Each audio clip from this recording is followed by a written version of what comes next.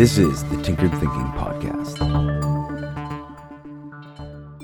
Episode 297, Nature is Unnatural. Natural is one of the most ambiguous words we have, and because of this infinitely hazy property, it is used in all sorts of circumstances when our phrasing could be much more accurate, precise, and helpful to those who are willing to listen. We might, for example, hear someone say that it is not natural for so much plastic to be in the oceans, and by extension, in the seafood that we eat. While such a sentiment has good intentions, it does not use language accurately. Natural is defined as anything that exists or is caused by nature. Another way to phrase this is to say anything possible within the laws of physics is natural. Such a definition puts a different spin on the idea of plastic in the oceans being unnatural. It's physically possible, so does this not mean it's natural? Many would say no, but due to a poor understanding of the words being used. A better word would perhaps be good. Plastic in the oceans might be a natural occurrence, but that doesn't mean it's good.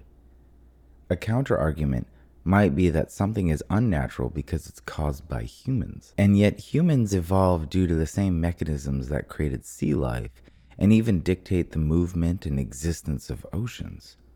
Surely humans are a product of nature, and by extension anything that humans do is a natural phenomenon, making plastic in oceans natural.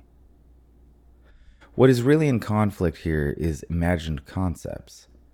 Nature and natural exist more as idyllic concepts of perfection and harmony in our mind, more than they exist as well-defined words. When our actions or any occurrence is in conflict with those idyllic concepts, we label them as unnatural. But there is an important caveat here. Nature has given rise to humans and subsequently to language and conceptual thought. We can further extrapolate on this and draw the conclusion that nature created the concept of unnatural. Nature also created through us this idyllic concept of nature, which it clearly does not keep in accord with. Nature not only created the contradiction, it created the concept and opportunity of being downright wrong. Nature, if anything, seems to be a relentless push to rampantly experiment with what is possible within the laws of physics. The structure of this process, whether we call it evolution or identify it within other domains or processes, will be explored much further in the first Tinkered Thinking miniseries. Stay tuned, and in the meantime, remember that everything is natural. It's the context that we need to be careful about, and most often this means paying close attention to the words we use and what they actually mean. Otherwise, we might paint ourselves into a corner without realizing it, claiming things like, nature is unnatural. This is the Tinkered Thinking Podcast.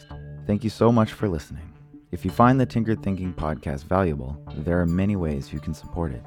You can review it on iTunes, you can share it on social media with your friends, you can blog about it or discuss it on your own podcast, or you can support it directly, and you can do this on the support page at tinkeredthinking.com. Both one-time support and monthly subscription support options are available. Thank you for your support of the show. It's listeners like you that make all of this possible. Any feedback or questions are always welcome, so feel free to reach out. And until tomorrow, remember to be careful about the context.